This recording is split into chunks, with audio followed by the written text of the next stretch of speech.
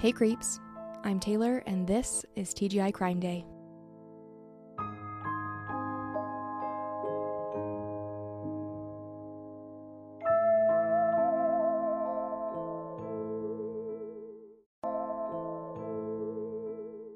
Hello and welcome to TGI Crime Day. Today's episode is part 2 of the Kathryn Bolkovac story.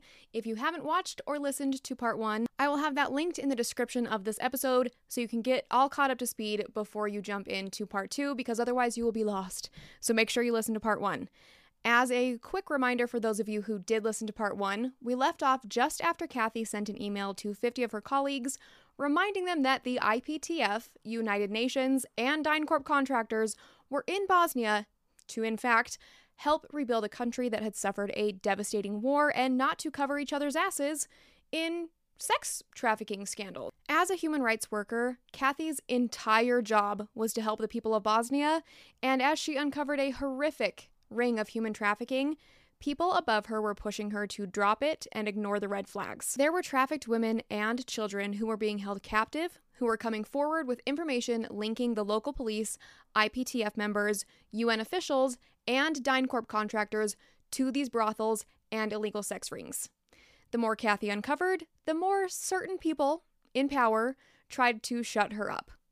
One person that was chasing Kathy's job was the Deputy Commissioner, Michael J. Steers. Kathy had been working on a case where 16 women and girls came forward with specific names, identifiers such as tattoos, gold teeth, etc., and actual photo evidence from some of these brothels operating in bars that showed that these people were in fact there.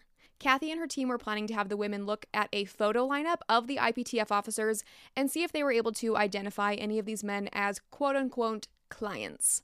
Steers decided to take it upon himself to go after Kathy for standing up for the trafficking victims, and before she went on a 2-week leave to the US, he essentially promised her that when she got back, she wouldn't have a position to come back to. At first, Kathy didn't really take Steers seriously. It seemed like a lot of talk and not a lot of action. He only had 3 weeks left in his contract with DynCorp, so once she got back from her leave, she would only have to put up with him for one final week before they went their separate ways, and that thought was getting her through. However, that thought was not exactly correct. While Kathy was gone, Steers was doing his best smear campaign of Kathy's reputation. The person above Steers, Commander Corduroy, didn't seem to have an issue with Kathy or her viewpoints and opinions on the work that they needed to be doing in human rights and stopping sex trafficking, which is good, but Commander Corduroy was temporarily out of the country, and Steers was acting as the commander in his place. Steers jumped on that opportunity as quick as he could to protect the disgusting individuals participating in the brothels and trying to cover up the huge, insane, obnoxious amounts of corruption that was clearly happening here. While Kathy was gone, her supervisor, Madeline Reese, was doing her best to stick up for Kathy and to get things handled. Essentially, her direct supervisors and some of the higher-ups didn't have an issue with what Kathy's email said and felt like it was the correct thing to do, but there were a few people in power positions that were American DynCorp contractors, and if you remember from part 1, the DynCorp contractors basically had legal immunity. They weren't under US law, they weren't under military expectations because they were hired by a contractor and they weren't actually military, and they weren't held to the Bosnian laws based on the UN agreement. I don't get it. There was a particular group of DynCorp workers who took full advantage of being able to break the law and acted like it was the purge, and they just did whatever they wanted, however they pleased. Unfortunately, a lot of those people acting that way had a lot of power and say over people's jobs. And like I said, a lot of Kathy's direct supervisors and even the commander, while they didn't have an issue with Kathy, Steers insisted that he had actually gone and spoken with the US ambassador and the State Department and Commander Corduroy, and they had all agreed that Kathy should be dismissed immediately and repatriated back to the US. When Kathy got back to Bosnia, Steers told her that they needed to meet, and suddenly his demeanor was all friendly and cheerful, and I assume probably very condescending based on his attitude. And he told her, quote, "This is not intended to be purely disciplinary, and the actions I am taking are for your own benefit, as it appears, or at least as it is taken by the content of your email, that you are psychologically burnt out. I've been in the field many years and talked to many psychologists who stated incidents like this were due to burnout and the best thing to do to completely remove the person from the position for a period of time. This is the commissioner's decision. I'm just the messenger here." End quote. Seriously? Kathy informed him that she in fact was not burnt out and that she expected him to follow the protocol of dismissal, but Steers wasn't playing by the rules. Why would he? He never does. From what I understand, there should have been very specific orders of events that happened for Kathy to be removed from her position and sent to a different office. First of all, they needed to prove that there was an actual reason for this dismissal and not just quote-unquote burnout, that they didn't actually do any follow-up or get any kind of proof of. So with no evaluation, no chance to appeal this decision, and the commissioner out of the country, Kathy was expected to go quietly back to the IPTF Sarajevo station and take a position anywhere but with the Human Rights Division, which was the whole reason she went to Bosnia in the first place. People rallied around Kathy as much as they possibly could. Madeleine Reese went directly to the special representative of the Secretary General, Jacques-Paul Klein, who said that he would back up Steers' decision. Steers claimed that he had called the U.S. Embassy, who approved of him dismissing Kathy with no actual reason. So Kathy called the U.S. ambassador to follow up, which was very smart. And of course, no one at the embassy had any idea what she was talking about because he didn't call. It was just a weird threat. Kathy wasn't doing anything wrong by asking for protocol to be followed in removal from her position. Everything should have been in writing. She should have been able to appeal this dismissal, and they still hadn't actually given her a valid reason other than Steers saying that she was burnt out. Do they accuse anyone else of being burnt out when they send emails saying that they should defend the victims that they are there to protect? Or is she just doing her job? So not only did SRSG Klein tell Madeleine that he was now on Steers' side, he tried to go after her position as well. He told her that he was sending someone straight to Genovia to speak with her supervisor, the High Commissioner of Human Rights, to get her removed from her job for defending a coworker from an unfair demotion. Madeleine was able to call her supervisors and fill them in on what was happening, and luckily they took her side because you can't just get people kicked out of their jobs for asking questions and calling you out on not following procedure or logic. So Kathy and Madeleine are getting kicked out of their jobs, or like attempting to be kicked out of their jobs, for asking questions and expecting procedures to be followed correctly. Meanwhile, people are being accused of actual crimes, and they're like, hey, this guy was accused of sex crimes, but let's just ignore that and let him just go on his merry way without reprimand. But Kathy can't send an email. Even though it was a complete joke, there wasn't anything more that Kathy could do, so she was demoted to a deputy officer and had to leave the UN main headquarters building. She went back to her first apartment that she lived in Sarajevo and began working a desk job at the IPTF station, answering phones, doing radio checks, and making daily reports of the area's activity. The following week, Steers left because his contract was up and Kathy's job at the gender desk sat empty for 4 months, and the human rights and anti-human trafficking work that she was doing came to a grinding halt because no one was there to continue the work. Luckily, it wasn't all bad. Just like the first time her supervisors tried to get rid of her for asking too many questions, this demotion actually led to some good stuff because she was able to still do her work, but without as many eyes on her. She was often brought in as an expert advisor on cases since no one was in her old position and they needed someone to do it. And since she had to make those daily reports to send to main headquarters, she got to see all of the reports from every single IPTF station and knew everything that was going on everywhere. Every raid, every trafficking victim that was found, and every time the trafficking victims reported an IPTF officer or other diplomats, that report ended up on Kathy's desk. There were piles of evidence constantly coming her way. Things were starting to look up, but then Kathy got hit with a notification that there was an issue with her time cards and her past leave requests. She was told that her timesheets showed that there were 6 to 10 days of leave that were not accounted for. She knew this was not an actual issue because she was very careful about this, and when she asked to see the file to double-check the dates because she knew it was a mistake, they told her that someone had taken her file, but no one could come up with where the file was, what the dates in question were, or who had authorized someone to take her file. Other colleagues had encouraged her not to fight this because the higher-ups were already breathing down her neck, and it would only make things worse. It was so obvious that they were looking for any tiny little excuse that could justify them completely firing her and sending her back to the US.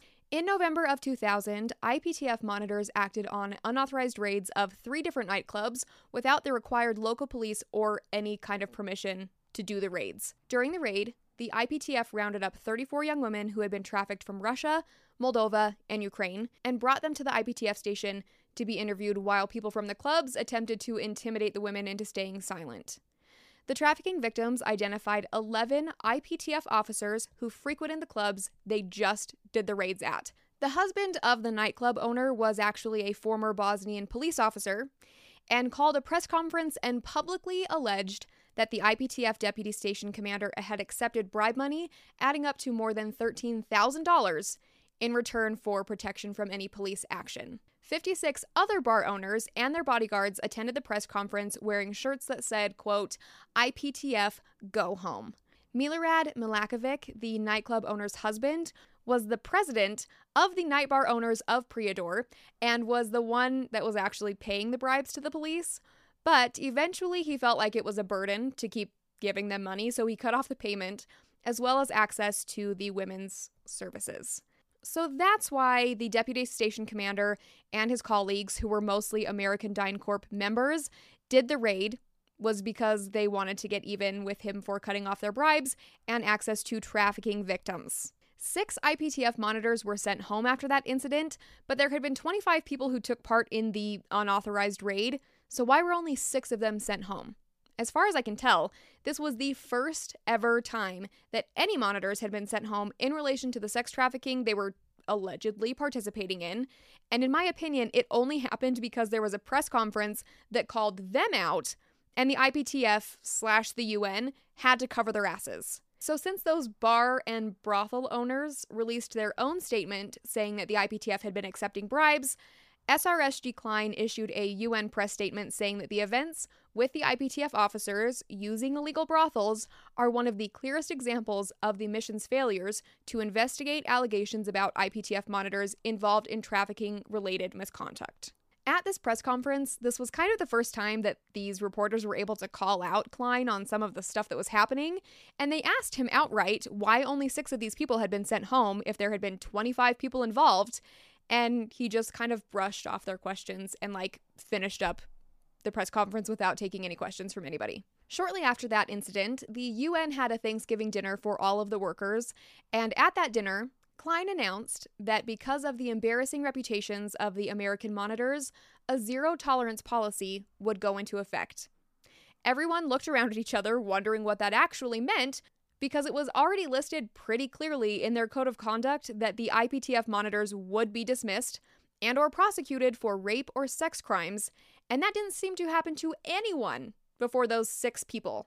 And the other 19 people didn't get any kind of disciplinary action, so I don't really know how you can call it a zero-tolerance policy. After that Thanksgiving announcement, it seemed like the zero-tolerance policy really wasn't being taken seriously because another huge incident happened. One day after work, Kathy got a ride home from one of her colleagues. This man's name was Carl. I don't think that's his real name. I think that's just what she called him in the book, but we will be calling him Carl. So Carl was from a small Midwestern town in the U.S. He was friendly and carefree and always happy to give people rides home from work and help out however he needed to. So as he's driving Kathy home, he sadly tells her that his girlfriend had left him, and Kathy thought that he meant someone back home in the US, and Kathy asked him what happened, and he said, quote, she ran away. Kathy was confused, so she pressed him further, and Carl told her that she was a local girl, so Kathy thought that maybe he had been dating someone's secretary or language assistant, and asked if maybe she just went to go back to live with her family somewhere in Bosnia. Then he shocked her by saying that she wasn't from Bosnia and thought that her passport had said either Romania or Moldova, but he couldn't remember. Again, Kathy was confused by this answer, so she asked Carl where he met this girl, and he told her that they met at the Como bar. And bells started going off, so Kathy asked if this girl had been trafficked, and Carl said that he didn't know, but that he had bought her from the owner of the Como club. Do you think Kathy wanted to just tuck and roll out of a moving vehicle at that point. I can't imagine having to sit through this conversation. Carl told her all of this completely unprompted, and he didn't seem to have any inhibitions about admitting that because he didn't think he'd done anything wrong. So he just kept talking, and Carl told her that he kept this girl at his apartment and that he wanted to take her back to the US and marry her, but she stole his phone and ran away. When Kathy got home, probably shocked and horrified at what she had just heard, she told her friend and housemate Stan what happened, and together they went to talk to the commander who replaced Reed Jones. And as a reminder from last episode, Reed Jones was the one who sent out that email warning everyone that there was going to be a photo lineup for the trafficking victims to look at that basically got the ball rolling for Kathy's demotion. When he was called into the office, Carl confessed to everything, and he said that he didn't see anything wrong with what he had done. He said that other people did this all the time, including giving the Como bar's owner tips about upcoming raids. He said that he had just wanted to help rescue this girl, and that's why he bought her from her captors. Can you even believe? I assume because he willingly gave up this information, Carl was sent home quietly. He was not prosecuted, nothing was put in writing, and he had no psychological evaluation. He wasn't even fined. Nothing. His record would stay completely spotless, and no one would ever know that he openly admitted to participating in human trafficking. He would just go back to the US and get a job, and they would have no idea. Kathy spoke to Human Rights Watch about this exact situation, and Human Rights Watch is a New York-based company that's a non-governmental organization that looks into and reports on human rights issues. So Kathy did an interview with them. And after Kathy talked to them, a Washington Post reporter started sniffing around the events in Bosnia because, hello, this is seriously happening and no one is getting in trouble for it. An anonymous senior UN official talked to that reporter and said that this poor man had been duped, telling the reporter, quote, "It's actually a love story. He fell in love with this girl and he bought her freedom," end quote. Seriously? Apparently, the zero tolerance policy was given a lot of wiggle room. Oh, but don't worry, it gets even worse because, of course it does. At the DynCorp hangar on the base camp in Tuzla, Bosnia, all kinds of shit was happening. A man named Ben Johnston reported to his supervisors at DynCorp that his direct supervisors were buying illegal weapons and trafficking girls between the ages of 12 and 15 from the Serbian mafia. At work, on work premises. And a quick trigger warning just to prepare yourself. This is really upsetting. I'm not going to go into gruesome detail, but this next bit is really upsetting and really awful. The DynCorp men that were working at that station were forging passports for these girls, raping them, and then would buy and sell the girls amongst themselves in their spare time. The DynCorp site supervisor, John Hertz, videotaped himself raping two underage girls and then distributed the tape to the men in the hangar. It's on tape. Also, just a moment to let that sink in. Let that sink in. This was on a job site by people who were hired to go to this country to help after a huge war destroyed everything. And this is what they are doing with their time that they're being paid for. So alongside that, Ben Johnston also reported just a general lack of expertise in the DynCorp mechanics who were unethically replacing perfectly good parts just to pad the government bill and get the money for them. And they were also working while drunk, repairing multi-million-dollar aircraft that carries the US military members. When Ben turned these people in, DynCorp did nothing. Are we even surprised at this point? So he went above them to the Army Criminal Investigation Division, and the military police ended up doing a sting on the hangar and found that all of these allegations were true. However, these people were immune from the law, and I still don't understand how that could ever be a thing. As DynCorp contractors with the UN, they have legal immunity. I cannot understand it. I cannot wrap my head around it. I keep thinking that somehow I misread or misunderstood, but that is what it is. They literally have no laws. So the CID police could have tried to waive that immunity, but apparently they just didn't feel like jumping through the hoops of the paperwork.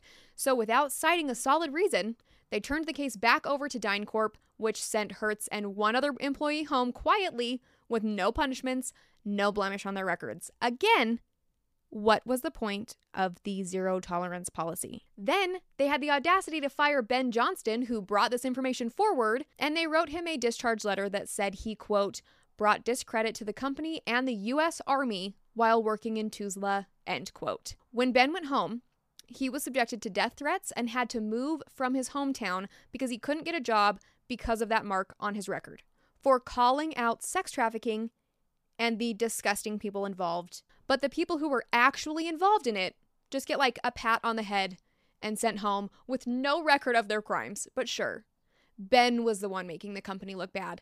I cannot. After that, SRSG Klein doubled down on trying to make the mission look better. He had a big job ahead of him, and his public appearance took a huge hit, and he needed to do something drastic.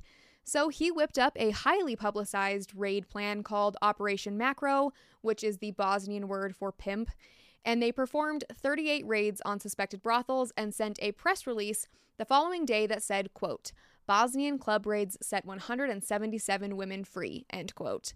Klein was quoted as saying that the raid was, quote, "the most significant action to date against human trafficking and prostitution."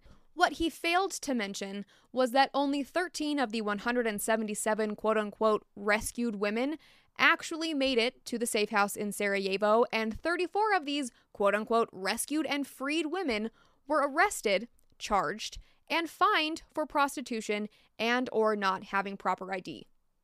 Also, that number doesn't add up to 177, so I don't really know what happened there. There's not really an explanation for it.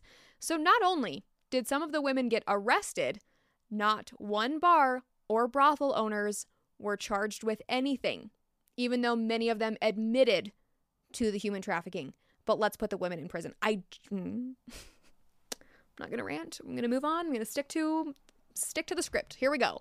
So Klein wanted to look good for the cameras, but immediately dropped that part where he actually did something good and made changes in the world. In April of 2001, Kathy was called to DynCorp headquarters and immediately fired over those quote-unquote time card issues that were non-existent. Jamie Popwell, who was the contingent commander that replaced Reed Jones, was the one who had to give her this news. Apparently, Pascal Budge, their site manager, was out of town, so Jamie Popwell had to do his dirty work. Pascal Budge was the guy we talked about in part 1 who had a permanent position with DynCorp and would get a bonus for every mission that had, quote, no issues. And Kathy, along with her other colleagues who were working hard, were causing a lot of issues. But we all know there was no issue with her time cards. There was never an issue. There was never going to be an issue, but DynCorp leadership insisted that she falsified her time cards, and they told her that they were considering opening an investigation. If that was a threat or a scare tactic, it didn't work because Kathy was like, yeah, great. I want an investigation done by the UN.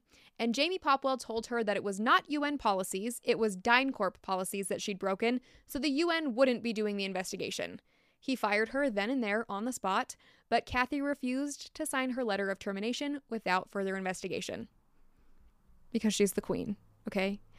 Kathy left Jamie's office and went straight to Madeline, who said that they absolutely cannot do that, and that she had a right to a hearing and investigation, which is protocol. Madeline believed that it was because of what Kathy had uncovered about DynCorp and said that Kathy needed to get a lawyer's help as soon as possible. Madeline also sent an appeal letter to the IPTF Commissioner's Office, which is totally separate from the DynCorp people. They all agreed to help her, and they were glad to hear that she didn't sign anything. The IPTF people told her to just continue showing up for her job as usual, which I can't imagine how scary that would have been. Essentially, the time card issue they were holding over her head was something that had been taken care of long ago. Initially, they accused her of falsifying her timesheets and said that there were 6 to 10 days that were unaccounted for, but then, of course, they couldn't actually find that report that said anything about that. So then they had to come up with something real to fire her over, and it was an issue that wasn't even that big of an issue to begin with. In part 1, I briefly talked about when Kathy was on her way back to Bosnia after some time off, and she and a bunch of the other monitors had a flight that got canceled. That was the first time that she met SRSG Klein, who was part of that and yelled at everyone in the airport and refused to stay in an airport hotel and basically made everyone feel like crap. Drama queen. Anyway, the reason the flight was canceled was because the weather was so bad in Sarajevo and all of the power was out, so she had no way of getting in touch with anyone to let them know what was happening. At that time, Kathy was incredibly worried because she didn't want to run into any issues with her leave dates, like she was now. So she called her boyfriend Jan, who was still in the Netherlands, and asked him to send a letter through a fax explaining that she was stuck in the airport and that she just wanted to make sure that she was covered and there would be a paper trail so they wouldn't run into any issues of her like going AWOL or whatever the equivalent of that is. Jan sent the fax, and as soon as the Sarajevo office had power again, the fax went through, they got it, Kathy talked to her leadership, everything was documented, and everyone was fine. Everything was excused because she wasn't returning late, it was out of her control, and there were multiple people on that flight who were trying to get back to the Sarajevo station that couldn't, so it was like a group issue. Until now, all of a sudden they were bringing it back up again and saying that she lied on her time card. It was a mess and clearly just an excuse to fire her. The morning after they attempted to fire her, she showed back up to work, much to the surprise and apparent rage of Jamie Popwell. Kathy had the bright idea to start carrying a small tape recorder in her pocket, just in case, because, hello, she's brilliant. And I want to read this particular part in Kathy's own words. Kathy had a colleague named Rosario who went with her to deliver a few letters to some of the higher-ups to let them know that she would not be accepting their BS, essentially. That letter said, I am writing in the respect of the meeting during which I was summarily dismissed by DynCorp, ostensibly under Section A17 IV, termination for cause. I note from the contract that I signed with DynCorp Aerospace Operations that the terms of the contract are governed and interpreted under the laws of England. I am sure that DynCorp are aware, therefore, that there is no provision under English law for summary dismissal without due process. In the event of allegations being made, there needs to be a full investigation, which would include interviewing and obtaining evidence from the person under suspicion. If necessary, this would be followed by a disciplinary hearing, at which time the individual should be accompanied by a representative of choice. Should dismissal be the decided outcome, then there would be a possibility of appeal." End quote. So Popwell was shocked, and after she delivered that letter, he literally ran after her. This is kind of a long section, but I wanted to read it because I think it's really important and shows a lot of character about who Jamie Popwell is and who Kathy is. It says, quote, "As Rosario and I waited for the elevator, Popwell came charging around the corner like a raging bull, yelling that he needed to talk to me in his office immediately. No, you don't, I began, surreptitiously reaching into my pocket to click on the tape recorder. Anything you say should be said to my attorney. By this time, others had gathered around waiting for the elevator, but that did not stop Popwell. He clenched his teeth and shook his fist at me, and then he stepped within inches of my face. I could see Rosario twitching, but he was too small to take Popwell. I straightened up, trying not to wince as Popwell spat his words at me.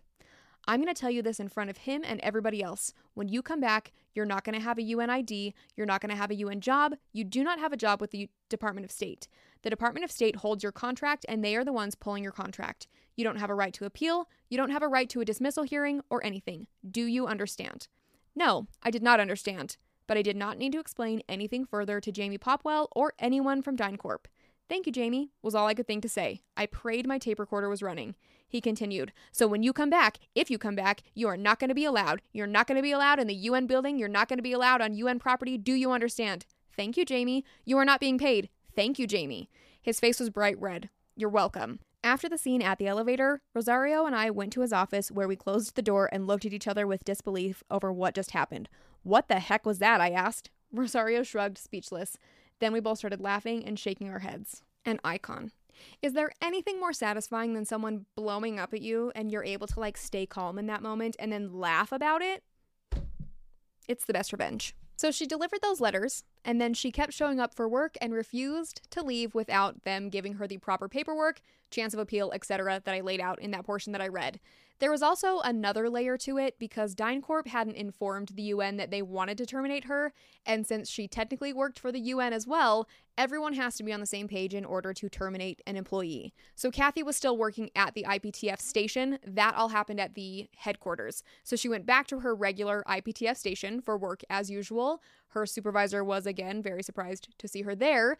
She gave him the exact same rundown and explained that she would not be leaving without the UN being involved in the process. Her supervisor quickly called Jamie Popwell, who immediately sent a letter to the UN Personnel Office, who immediately sent that letter to her regional commander, thus walking right into the trap that Kathy had set.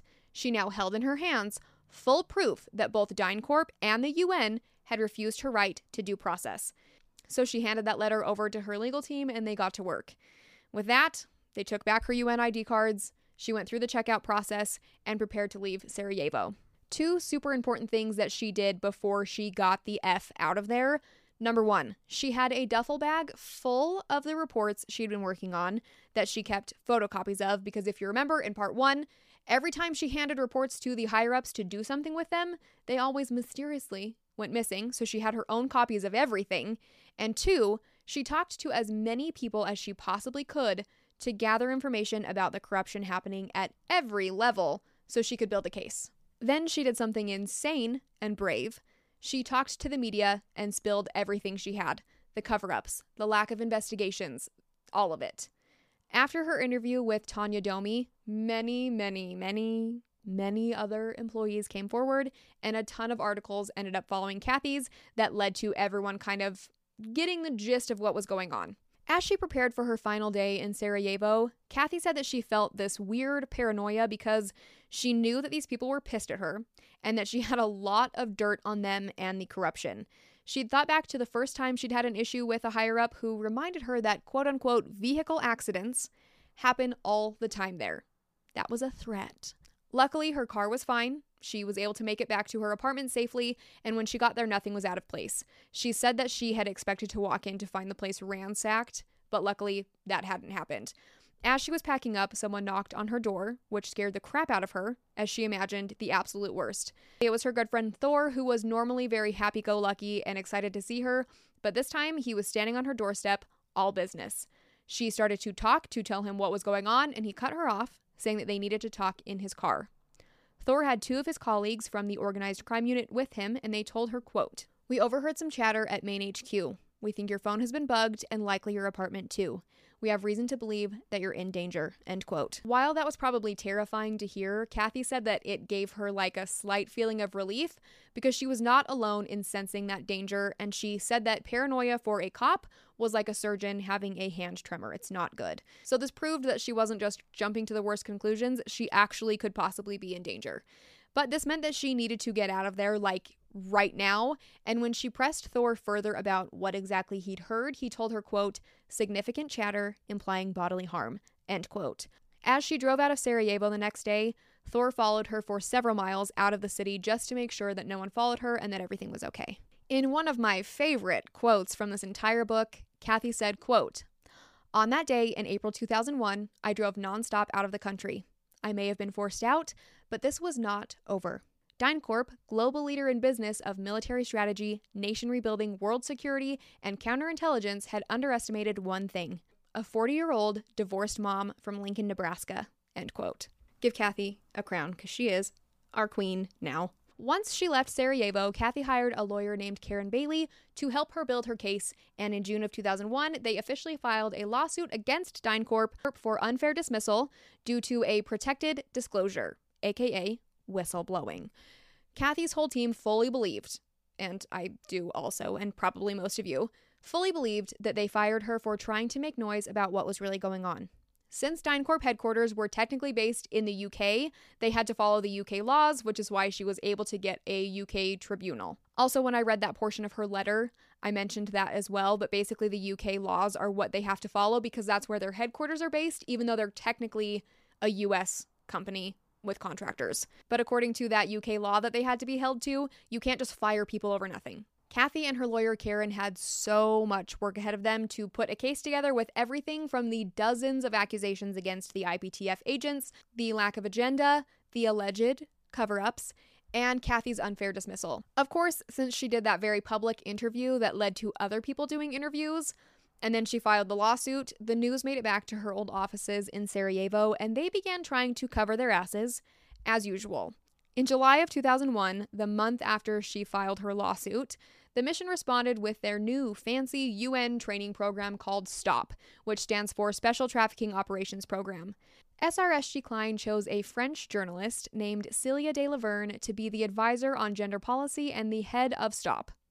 Celia would lead the international and local police on brothel raids throughout the country with absolutely no police background and no prior experience working in any way with victims of human trafficking. But yeah, let's just give her this hugely important position with no experience. She was a reporter, and I'm sure that she was very talented at what she did, but it kind of seems like, to me, she was brought in because she would know how to publicly tell the story and make them all look good. Just my opinion. The STOP team estimated that approximately 25% of the women and girls working in clubs and bars had in fact been trafficked. But Martina Vandenberg, who wrote the 2002 Human Rights Watch report on Bosnia, countered, quote, "Non-governmental experts working to stop trafficking caution that the stats remain unreliable. Estimated as many as 2,000 women and girls from former Soviet Union and Eastern Europe have found themselves trapped in Bosnian brothels," end quote.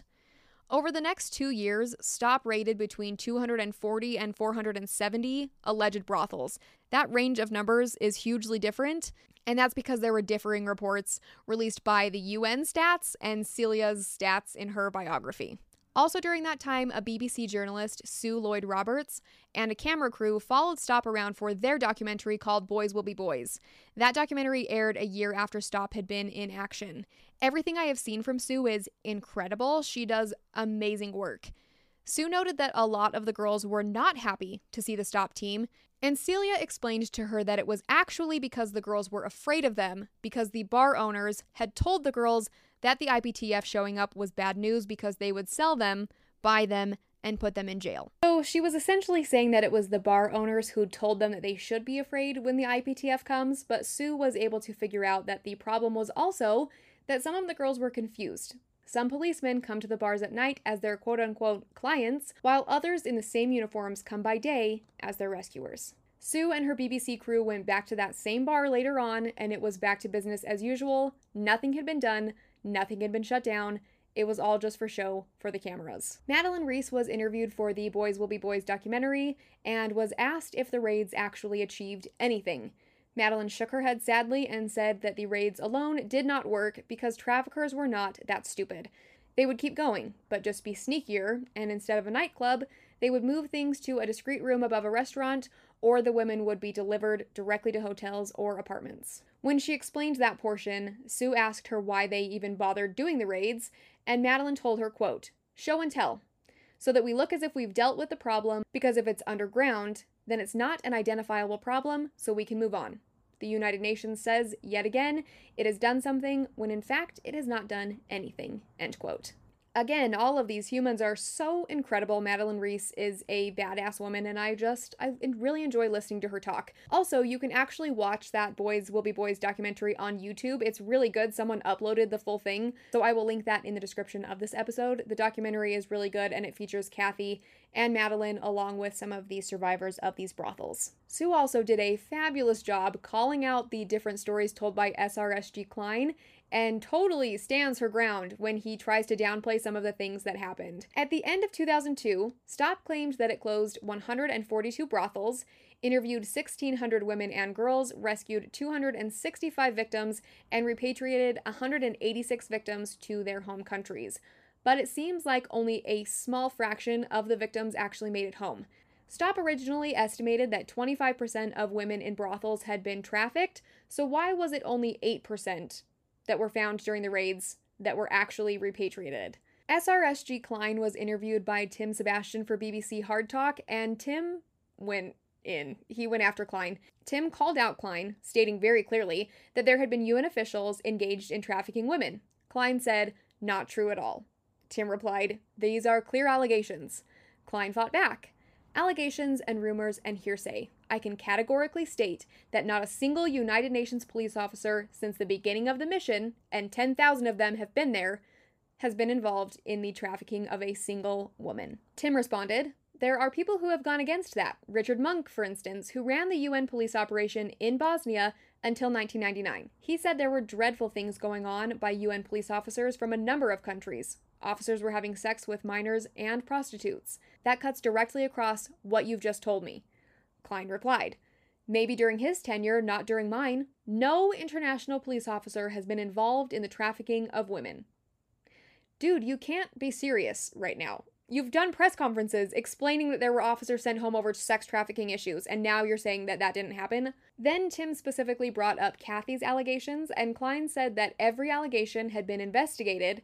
They went through every case file there was, and there was nothing to investigate or prove the claims that were made in the files.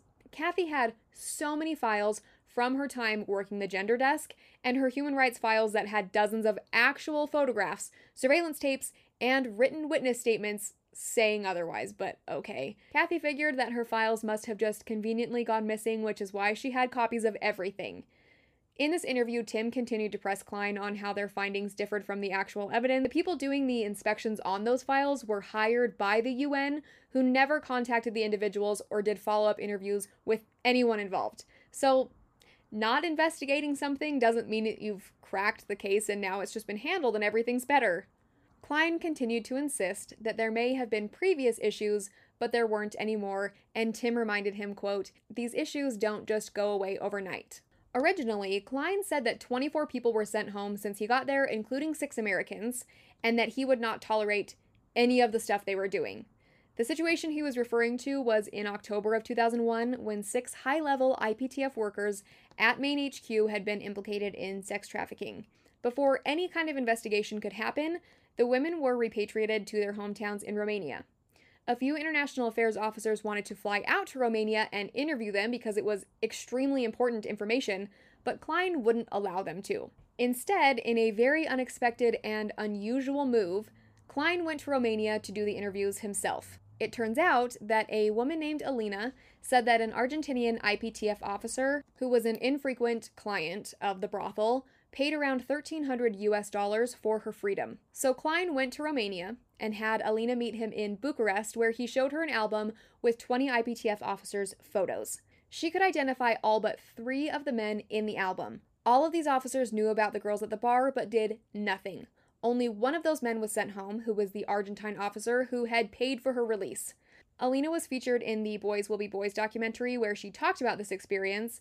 And then Sue Lloyd Roberts also had the chance to call out Klein on camera, and he tried to deny everything just like he did with that first interview. Sue asked him about the incident with Alina and his trip to Romania to interview her, and he said that he had so much detective experience, more than anyone else on his team, so he had to be the one to go and do that interview. And he showed her the pictures of those officers, and he said that she only identified one officer, the Argentine officer who had paid for her freedom, and then that person was disciplined and sent home. In the documentary, Sue gives him the chance to explain the situation further, and then was like, "Oh, sure, sounds good," and then hits him with, "Okay, how come 2 days ago, when I spoke to Alina, she said that she was able to identify 17 of them?" And then in this interview, Klein gets all flustered and upset and is like, "That's an outright lie, and I have the documentation to prove that," and goes on and on about how when you interview people, they'll go wherever you lead them, etc., etc. And Sue was like, "Okay, great, sounds good, so let's see the document." And they wouldn't show it to her. And don't you think that would be a really quick way to prove or disprove what was said in his interview with Alina, rather than saying that they have documentation and that she was being unfair, but then was like, "But you can't see it"? Sue flat out asked Klein if he was trying to protect the people implicated, and he said, quote, "Well, that's rather rude. I mean, I thought you were a serious journalist. She did not identify 17 people to me. She identified one Argentine and one possible other, but she wasn't sure. That was all. So let's not get carried away. These people, based on how you ask the question, how you stimulate the conversation, will say anything you want." End quote. In her book, Kathy made the point that if these people were so unreliable, then why would Klein, the head of the mission, the big boss, be going out of his way to go and interview if it was so pointless because they were so unreliable? You can't stand it. After that interview, Sue went and asked Madeline why the head of the mission would be doing this interview without anyone else going, and Madeline told her, quote, "I cannot imagine. I really cannot imagine why. It's outside the jurisdiction. It certainly would not fall within the standard operating procedures," end quote, and said that it was entirely inappropriate for him to do that at all. So as much as they tried to push it away, all of these different things were finally coming to light through the media, and Kathy was ready to go to court and at least get the things handled with her unfair firing to start the ball rolling. An official court date was set for April 22nd, 2002, and Kathy's team had gathered as many witnesses as they could to get ready to testify in Kathy's defense. Madeline technically couldn't be called as a witness because of her UN immunity. Again, I still don't understand that. But Madeline was willing to file to have that immunity waived, and this is an action that shows how brave Madeline is, and that she was willing to risk her career to go on record about the abuse of power that she saw over and over again. So part of the court procedure is that both sides have to show the evidence that they have against the other side as part of discovery. And when Kathy got the documents from DynCorp, it was very clear that they had little to no evidence against her, which we already kind of assumed. Pascal Budge, the site manager at DynCorp, tried his best to dig up dirt on Kathy, and he even called around after she left to try to get people to talk negatively about her and to back him up, but there wasn't really anyone that came forward with any information because Kathy wasn't doing anything wrong, and she was fantastic at her job, according to the people who were doing things correctly and legally. In my opinion, because of the pile of evidence Kathy had and the very little evidence DynCorp had, that caused them to make this next move. A week before the trial, a DynCorp attorney reached out to Kathy and offered her a $30,000 settlement to drop the lawsuit. To put that amount into perspective, $30,000 in 2002 is equivalent to just under $48,000 in 2023 money, so it's a good chunk of money. When her lawyer told her about the settlement, Kathy laughed. Her lawyer, Karen, told her that that amount was 3 times what she would likely get if they won the case, and that actually would have been a hugely helpful sum of money. Kathy had struggled to find a law enforcement job in the Netherlands while she worked on her case against DynCorp because of that mark on her record as being the time card issues filed. People didn't want to give her a job, and she couldn't exactly explain the situation. While she was hired to do multiple speaking engagements and trainings in the human rights work, pulling a full-time job just hadn't been an option for her, and it was really difficult. So because of her struggle to find that full-time law enforcement job, Kathy was working as a data entry clerk in the Netherlands. But the thing was, Kathy didn't care about this money. This was never about money. She told Karen that she was not interested in settling and said, quote, "No matter what they offer, even if they add another 0 to the figure, tell them I'm not interested and I'd like you to add a go to hell," end quote. As her tribunal date approached, Kathy was not looking forward to the trial. The prep work alone took a huge toll on her mentally, and the last year of struggles was really starting to wear on her. During opening statements, Kathy laid out the events that led up to her dismissal and the unfair way that she was treated. She finished her opening statement by saying, quote, "It should be noted that all of the men involved in my demotion and termination had made a career out of mission life, and most are still working for DynCorp. I have been unable to return to international law enforcement in any capacity, even though many organizations are using my case and experiences as an example and model on how to improve mission policing and human rights investigations," end quote. And as far as evidence goes, Kathy had that tape recorder that she kept in her pocket, so they had some actual recorded conversations that her team was able to play for the court. Kathy and her team also did some basic Investi-Googling about some of the men hired by DynCorp and found some information that should have ruled them out for sure as even a potential employee. And then on top of that, she also had her duffel bag full of the files she luckily thought to have photocopied. So Kathy's team came prepared with a lot, and DynCorp came prepared with next to nothing. The DynCorp witnesses were the American contingent commander, Jamie Popwell, DynCorp site manager, Pascal Budge, DynCorp junior vice president of European operations, Spence Wickham.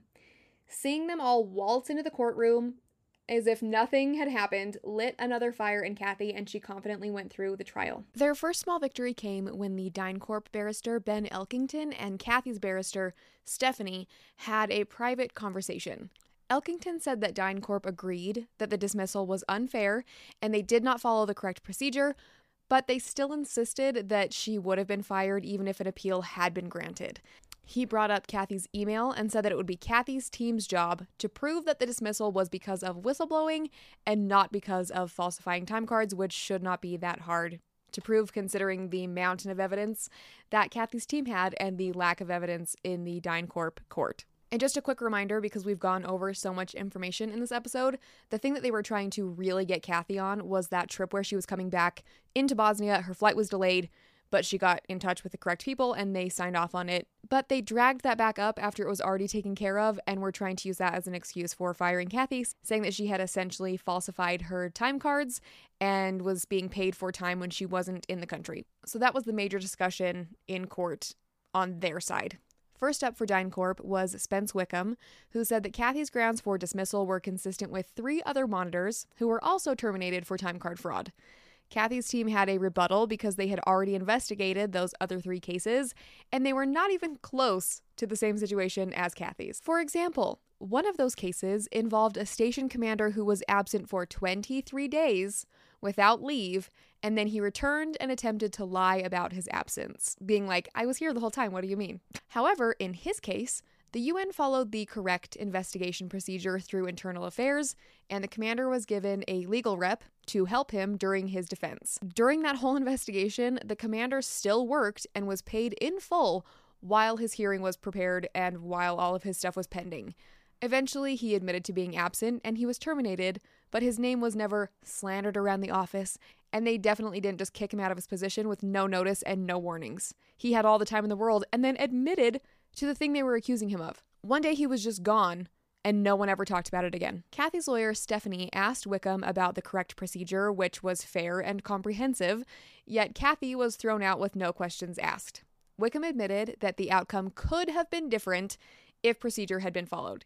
Yeah, again, you think? Pascal Budge was up next, and he claimed to not know anything at all about Kathy's email that set this all in motion, so he couldn't possibly have used that as ammo to get her fired. But Kathy's team was quickly able to prove that that was not true because they had a printed reply from Pascal Budge about the email. Then Budge testified that he had been made aware that there was a review about the timesheets happening, but that it was not urgent, and then after he got that notice, he left for a month-long vacation. While he was out of the country, suddenly it became urgent, and through rushed international phone conversations, he instructed a logistics manager to terminate her without due process. The thing is, though, the termination letter had already been typed up, signed by Budge, and ready to go before he left the country, and before her conversation with that manager that fired Kathy, where she had no chance to defend herself. They asked Budge what the deal was, why it was so urgent that he couldn't just wait until he got back. Just all of a sudden, while he was out of town, he just had to get her fired that moment and get her out of there as soon as possible. Budge shook his head, struggling for words, because that's a great point, isn't it? And then told the court, quote, "I don't recall." Yeah, I'm sure you don't recall. Next up was Jamie Popwell, who was the one that screamed at her with a rage close to physical altercation that was questioned on day 2. Popwell insisted that 1 day's inaccuracy on a timesheet would be sufficient as dismissal for gross misconduct. 1 day. You make one mistake on a timesheet, fired. Popwell was the contingent commander. He was in charge of the welfare of DynCorp monitors on the mission, and that is a really huge job. And he had a lot of responsibilities and a lot of people he was looking over.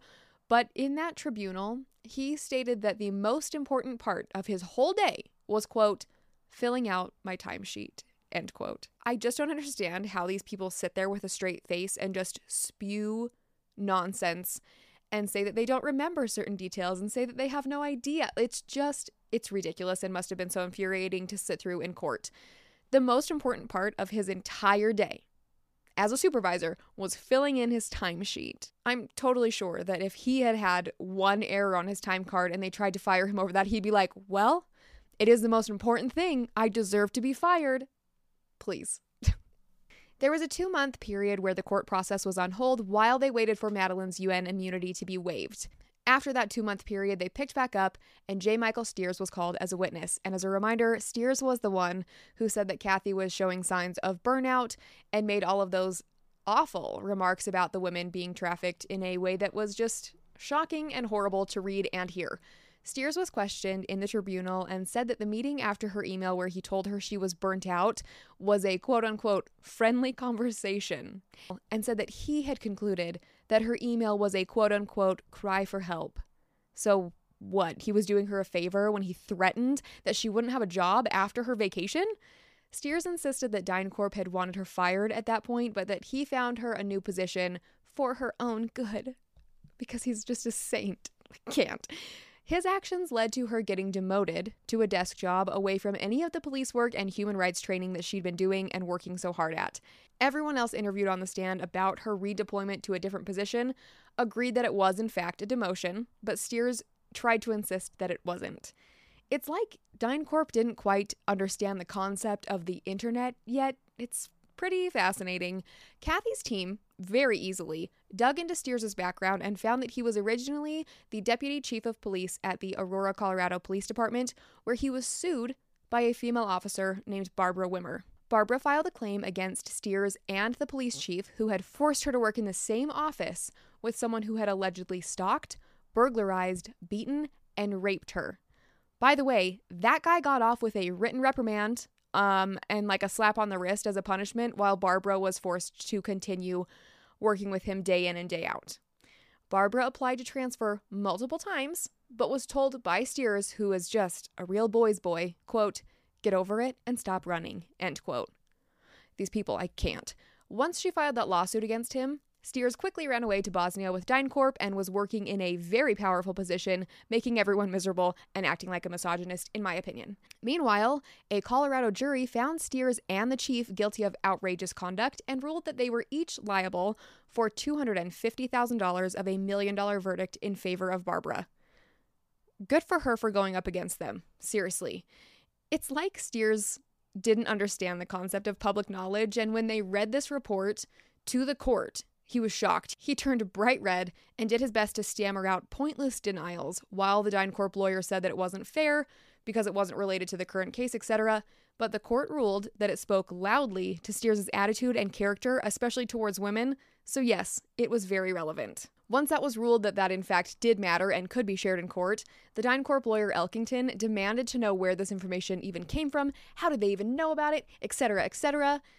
And again, Kathy comes through and says, quote, "The internet, and knowing how to do a background investigation. It is all public record, and I am, after all, a trained investigator," end quote. Kathy, everybody. I love her. A man named Dennis LaDucer was the one who took over Steers' position when he left, and he was not in court despite his emails being entered into the record, and he had a very similar background to Steers. LaDucer had been fired from his assistant sheriff's position in Orange County, California, after 5 coworkers filed sexual harassment suits against him. The settlements in those suits reached over $1 million for the women. Barely a year after that, LaDucer was working for the UN mission, speaking at graduation ceremonies of local police officers, and overseeing monitors who were policing, and let's be honest, committing, crimes against women. That was part of his job, was to make sure that the women in these countries were being protected. That's who they chose. These men were Kathy's bosses and held some of the highest offices of authority in the U.S. International Police, and one could argue, allegedly, they had no respect for women in general, as proven by their history, and the history of them covering the asses of men who were attacking women or being the attackers themselves. And yet, they were put into these positions where they were supposed to be doing work towards making things better for people, with that in the not-so-distant past. Madeline was able to testify on Kathy's behalf and stated that Kathy's job in the position of gender monitor was to take, quote, "all aspects of policing which related to gender-based violence, and this included trafficking. Clearly, this was a totally impossible task," end quote. Considering the background of the higher-ups and the piles of reports always going missing, along with the dozens of cases shown in Kathy's files that IPTF officers were involved and that the higher-ups did nothing, it made her job pretty difficult. It was clear that they didn't care at all about the trafficked women that they were sent there to help. When the trafficking victims and the other Human Rights Office workers presented their cases, there were no investigations, and no one was ever disciplined. Madeline pointed out that the Human Rights Office knew how important Kathy's work was, but many others felt the opposite, saying, quote, "I cannot help but comment that there seemed to be real concern that she was being too effective, and that was inhibiting their freedom," end quote. They pointed out that Kathy faced open hostility from IPTF officers, particularly the Americans, as shown in the emails and voice recordings that they had in court.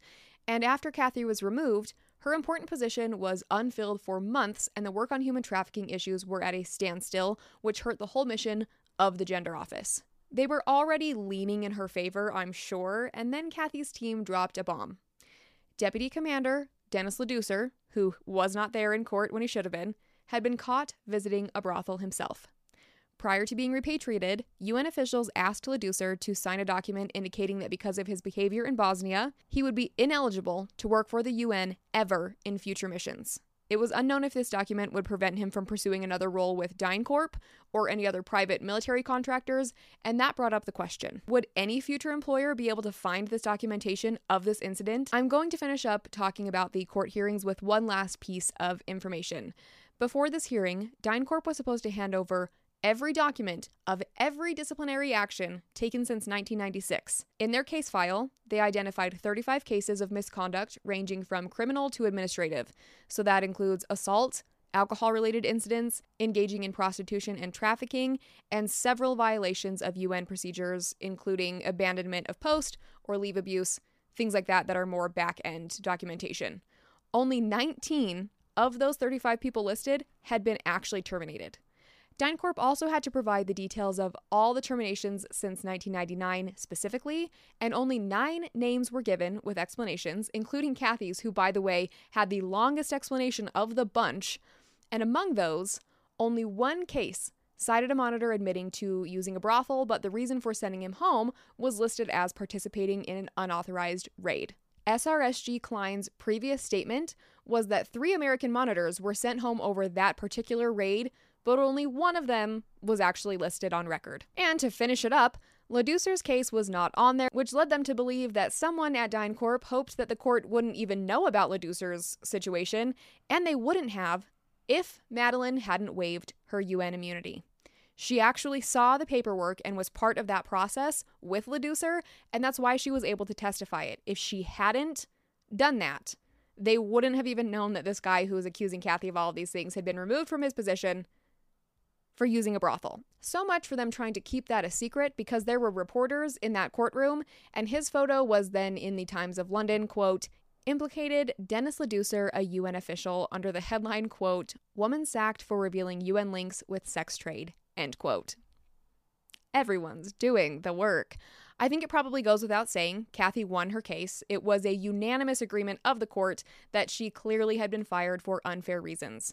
They called Steers an unreliable witness and agreed that he was out to get her fired. The tribunal announced its unanimous decision on August 2nd, 2002, and it stated, quote, we are driven inexorably to the conclusion that Mr. Steers, from October 9th, 2000, for whatever reason, had his knife in the applicant and was determined that she should be removed from her role as gender monitor with IPTF.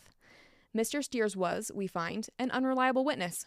Not only does his evidence conflict with that of his more junior colleagues, but even on its own terms, we find it unpersuasive. Steers says that he redeployed the applicant for her own good because he thought she was burnt out. Had he sincerely held that belief, we are in no doubt that he would have arranged for a medical examination of the applicant at the very least and taken steps to protect her physical and mental health. He took no such steps at all.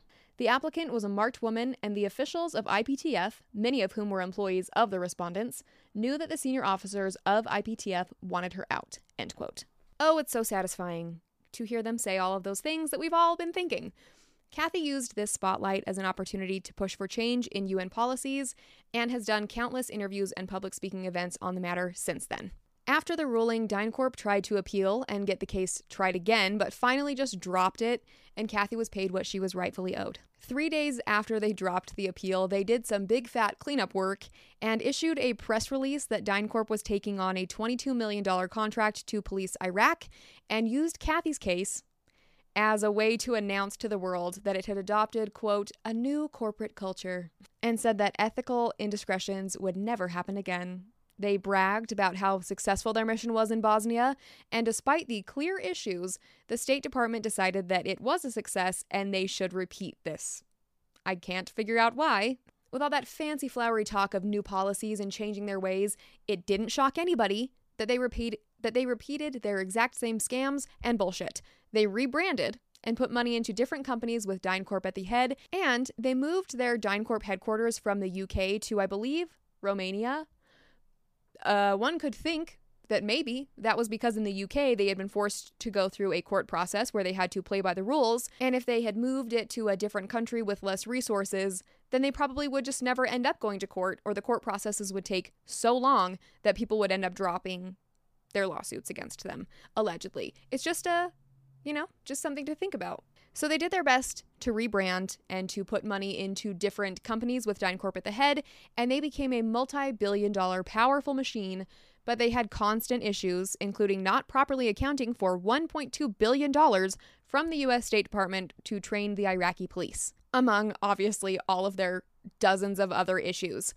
DynCorp still had a ton of money and a ton of willing employees because they accepted people with no training and questionable motives to go to high-paying, zero accountability travel abroad programs.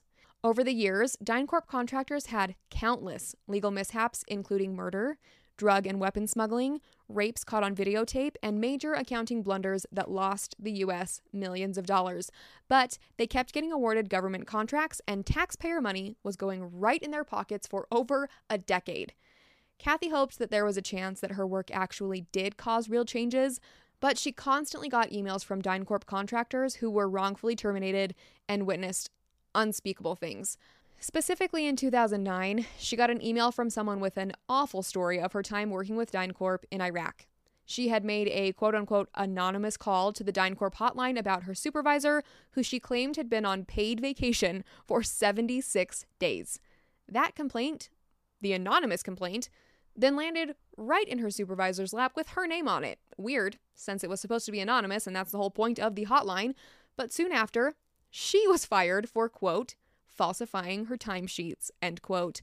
When she appealed this decision, her supervisor told her, quote, you don't know who you're messing with, end quote. When Kathy heard this story, she was very curious, and so she asked this woman if she recognized any of the names of the supervisors that she'd gone up against in court back in 2002. This was 2009 when this woman emailed her. The woman knew Jamie Popwell. He was the DynCorp project manager in Sudan at the time that girl sent that email.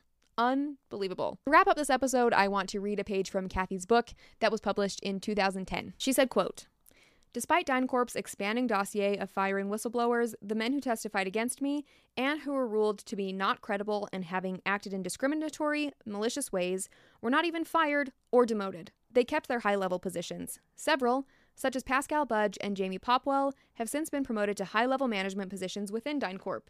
Given this chain of command, what is the likelihood of achieving significant and widespread improvement? DynCorp is a company that likes to keep a low profile. In its view, the less the general public is aware of it, the better. In my view, even a 2-year-old knows it's much easier to get away with bad behavior when no one is looking. In the years I worked for DynCorp, I became privy to some amazing taxpayer abuse. Sketchy billing, overstaffing, puffed up budgets, half-finished or barely touched projects, shoddily trained staff, and a prevailing attitude of, quote, DynCorp isn't worrying about it, why should you? It was well known our checks would just keep coming regardless of overall job performance, but this just scrapes the surface. It would be easy to attribute the misbehavior to isolated incidents of a couple of bad apples, as DynCorp, the State Department, and factions of the UN would like people to believe.